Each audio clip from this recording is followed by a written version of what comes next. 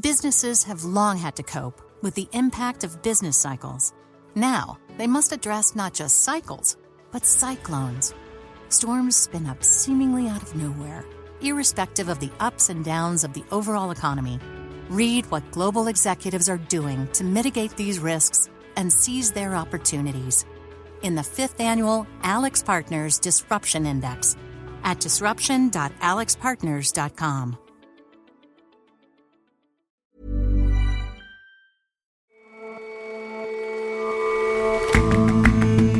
Hello and welcome to The Intelligence on Economist Radio. I'm your host, Jason Palmer. Every weekday, we provide a fresh perspective on the events shaping your world. Decades after FedEx disrupted the world of shipping, the firm is itself being disrupted by the likes of Amazon. Shipping companies are upping their game, building up fleets of trucks and planes. After all these years, can FedEx still deliver the goods? And everyone knows the stereotype that smoking marijuana leads to voracious snacking. But we wanted data. Luckily, 2 economists have weighed in with a decade's worth of shop receipts. Yes, weed causes the munchies, but it seems that it also reduces boozing. First up, though,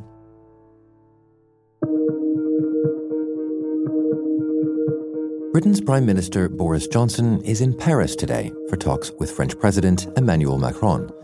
Yesterday, he met with the German Chancellor Angela Merkel. He's ostensibly there to renegotiate elements of Britain's divorce deal with the European Union. Mrs. Merkel hinted that solutions could still be found. It was said we will probably find a solution in 2 years, but we could also find one in the next 30 days. Why not?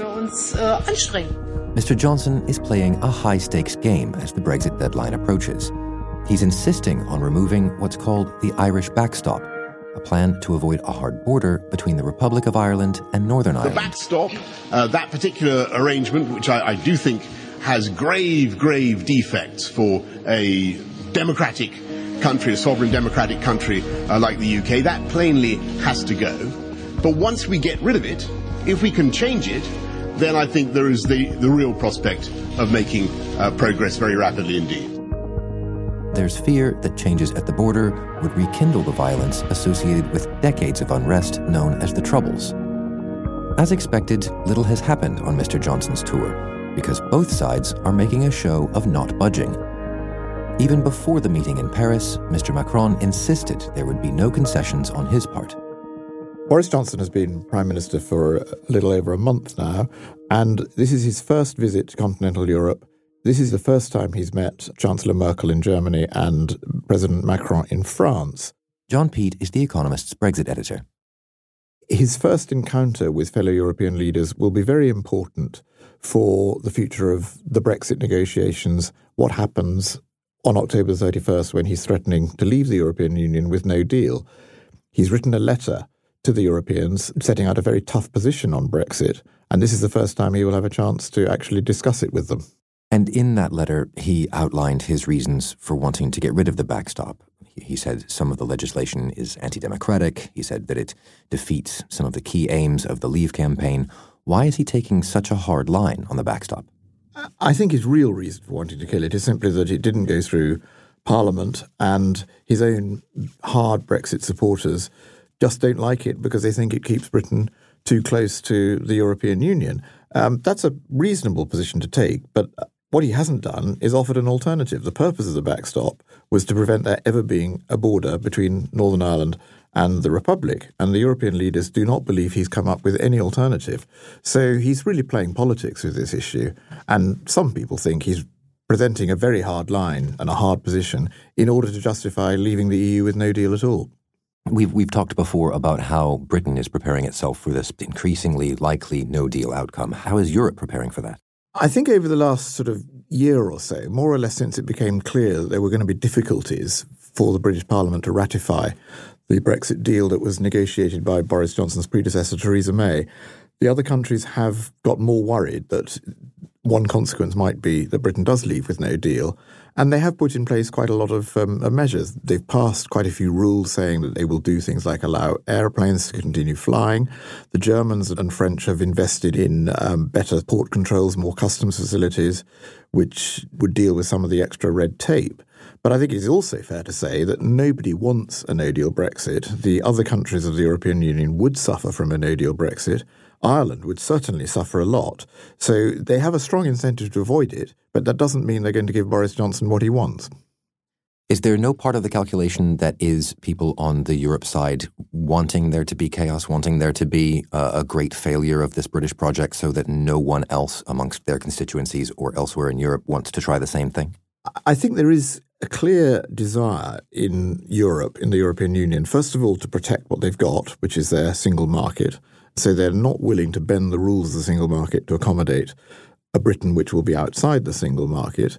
And there is definitely a desire not to see Brexit being too successful in case other countries decide maybe they too should get free from the rules of Brussels. But having said that, they also don't want a no-deal Brexit. Their line, I think, has been, since that is likely to be much more damaging for the UK than for any continental European country, they don't really believe it will happen. And they are hopeful that if it came to a crunch, Boris Johnson wouldn't do it, or he would be stopped from doing it by his own party in Parliament. And so if it did happen, how would a no-deal Brexit affect Europe? I think it would have a bad effect on Europe. It would clearly have an adverse effect on the UK, and there's been leaks of various studies within government showing that there will be things like food shortages, there will be hold-ups at the ports, there will be chaos on the roads, there could be medicine shortages.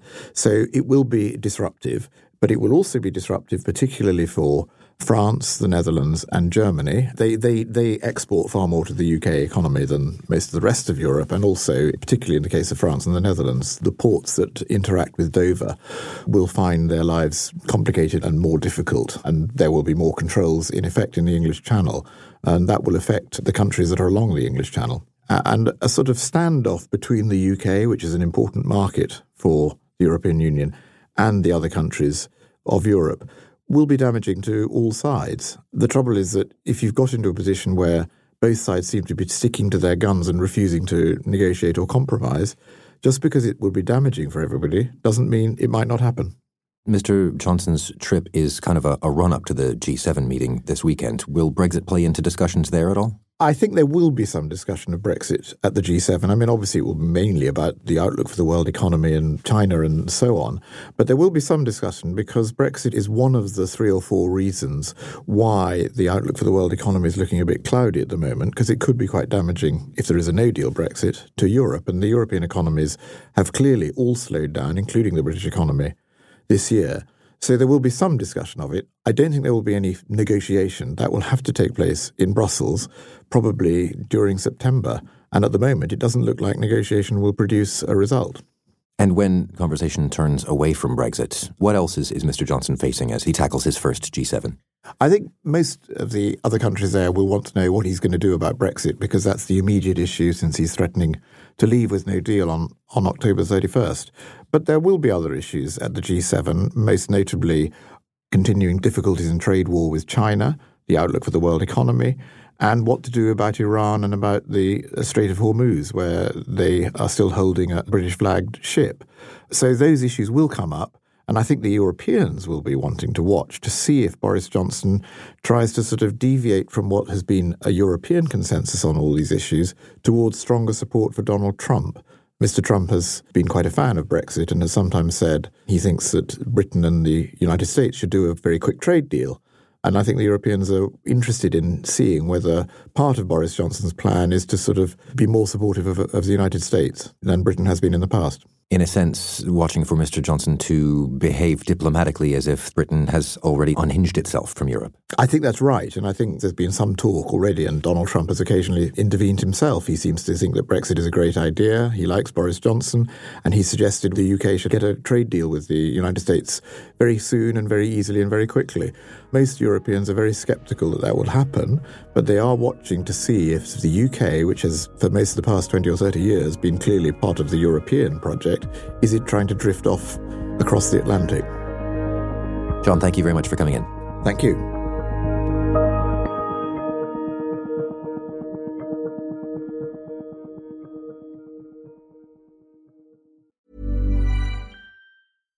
businesses have long had to cope with the impact of business cycles. Now, they must address not just cycles, but cyclones. Storms spin up seemingly out of nowhere, irrespective of the ups and downs of the overall economy. Read what global executives are doing to mitigate these risks and seize their opportunities in the 5th Annual AlixPartners Disruption Index at disruption.alixpartners.com.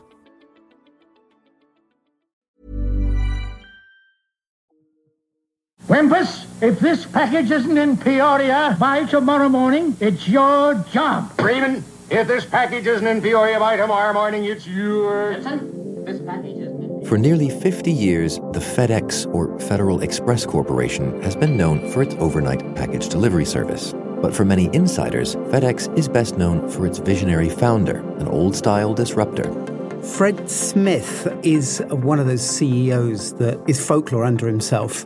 Henry Trix writes Schumpeter, our column on global business. He is well known for a somewhat apocryphal story about the fact that he came up with the business idea for FedEx, the idea of air freighting packages, while a student at Yale University. And supposedly he got a C for the paper. Actually, that's not true, but it's something that Donald Trump likes to repeat regularly whenever he talks about Fred Smith, which he does quite a lot. A story almost too good to check is that he wagered some of the firm's last money in the blackjack tables in Las Vegas in 1973, just after it had started to keep it afloat, and he won. So he's one of those daring-do entrepreneurs of the old school. He's a former Marine, but it is quite impressive what he's achieved. I mean, he started in 1973 with just 14 planes delivering a few hundred packages a day. Now he's got something like 700 planes and he delivers 15 million packages a day. It's certainly the biggest cargo airline in the world. It's almost as big as some of the biggest commercial airlines. So is he doing a good job? FedEx is a place that's always voted one of the best places to work in America, so employees are pretty impressed. He has very good relations with politicians, with congressmen. They like a lot of the things that he's done. Shareholders, however, are not as impressed. FedEx should be one of these companies that grows with the American economy. The American economy, as we know, has been growing through an unprecedentedly long boom. And yet, in terms of share price at least, FedEx has badly underperformed the S&P 500 over the last 10 years, actually. And things aren't looking particularly good this year either. It's caught on the wrong side in the trade war. It has a growing rivalry with Amazon, which is obviously huge in e-commerce, which is a big business for FedEx. And it has problems in Europe trying to integrate a big acquisition that it made a few years ago. So what's it been trying to do to keep the likes of Amazon at bay? It's a tough challenge. You know, FedEx is a business, although we think of it probably as a consumer business because we all use it to send our packages from time to time. It's actually very much a business-to-business firm. One of its main jobs as a freight company is delivering products along the supply chain from factory to factory, that sort of thing. The sort of just-in-time manufacturing relies heavily on FedEx. E-commerce has really changed the rules of the game. It basically means that it has to provide in very short order at very low cost to houses, to people's homes all over America, not just in cities or all over the world, really. This is causing it to have to invest quite a lot in upgrading its trucking services, especially in America. It's now promising to deliver 7 days a week.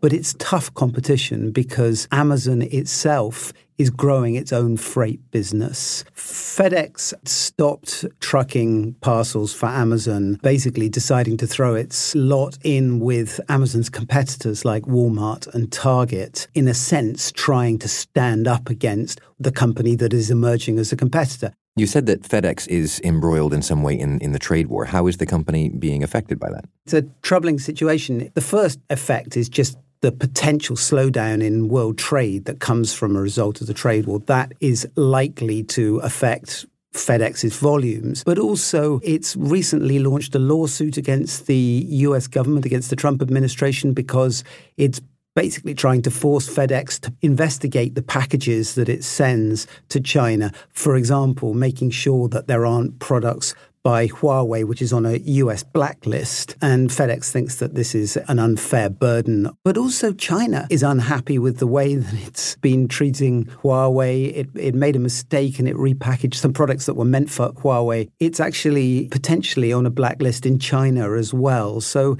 these are tough times. And to your mind, is what FedEx is doing in terms of investing in its business and expanding its logistics and buying, is that the way to weather these storms? It certainly makes sense for FedEx to make a strong show to the emerging competitors that it is in for the long haul, that it is investing in its businesses, and that it intends to have the world's biggest fleet for years or decades to come. The trouble is that it's facing some incredibly deep-pocketed competitors, the likes of Amazon and Alibaba. Fred Smith continues to believe that it's fantastical, the idea that they could catch up. We've seen other companies disintermediated by these tech giants in recent years. It's not inconceivable that FedEx will be one. It's a company that's shown itself a little bit flat-footed recently in responding to these kind of competitive pressures. So is Fred Smith the FedEx leader for these times, do you think?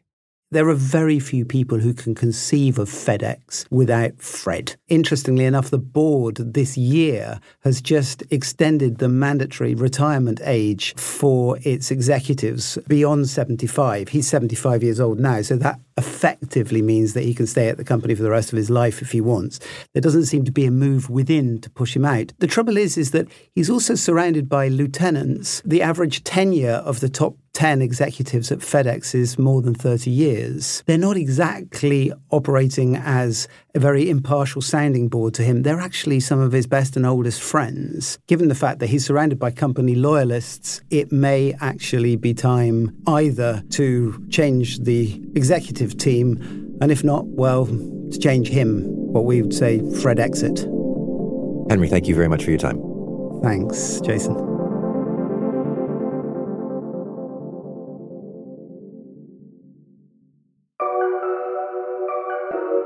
Marijuana is now legal for medical use in 22 American states. 11 more permit recreational use. And that's giving more people the munchies, at least according to a new study from two economists, Michele Baggio and Alberto Chong. This study has found that when legalizing marijuana, the sales of junk food go up. Miranda Aldersley is a researcher at The Economist. And the sales of alcohol go down. What kind of snack foods are we talking about here? Pretty much the stereotypical snacks. Anything sweet, anything salty. Cookies went up by 4%, and potato chips went up by 5.3%. These numbers may sound small, but in economic terms, and when you consider the percentage of people who smoke marijuana regularly in America is only about 10%, they're actually pretty significant. And what's the inverse link with alcohol? How does that measure up? So when medicinal marijuana was legal, alcohol sales fell by more than 12%, and the trend continued for 2 years after legalization. And so that drop in alcohol, what might that suggest? Interpretations vary, but it would appear to suggest that some people who were buying alcohol every week, maybe they were self-medicating. So when marijuana became legal for medicinal purposes, that took away the necessity for them to buy alcohol so often. And so how did these researchers find all of these correlations? Basically, they looked at retail scanning data from drugstores, convenience stores, big outlets like Walmart over the course of a decade in 48 states. Because the marijuana laws came into effect at different times, the researchers were able to accurately compare before and after in neighbouring states that would otherwise be very similar. So, for example, they might share a border, but in one state marijuana would be legal and in another it would be illegal. So this goes beyond previous studies on the subject? Why does knowing people's purchasing habits make this study significant? So I think this study is more robust than previous data.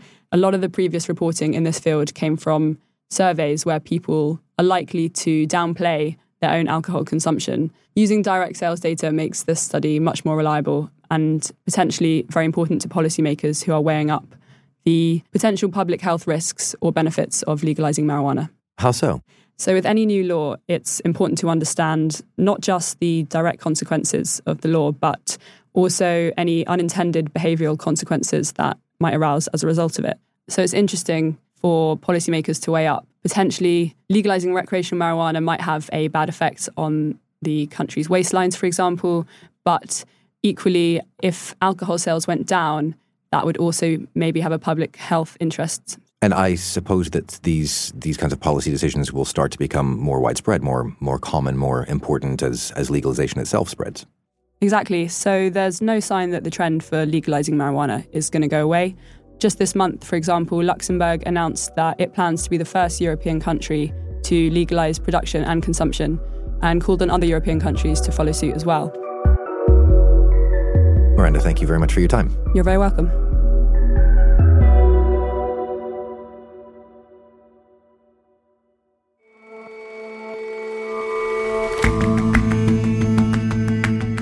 That's all for this episode of The Intelligence. If you like us, give us a rating on Apple Podcasts. And you can subscribe to The Economist at economist.com/radio offer. 12 issues for $12 or £12. See you back here tomorrow.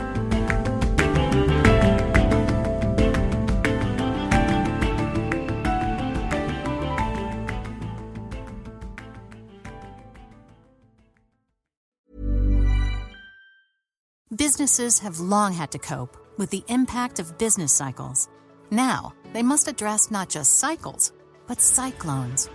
Storms spin up seemingly out of nowhere, irrespective of the ups and downs of the overall economy. Read what global executives are doing to mitigate these risks and seize their opportunities in the 5th annual AlixPartners Disruption Index at disruption.alixpartners.com.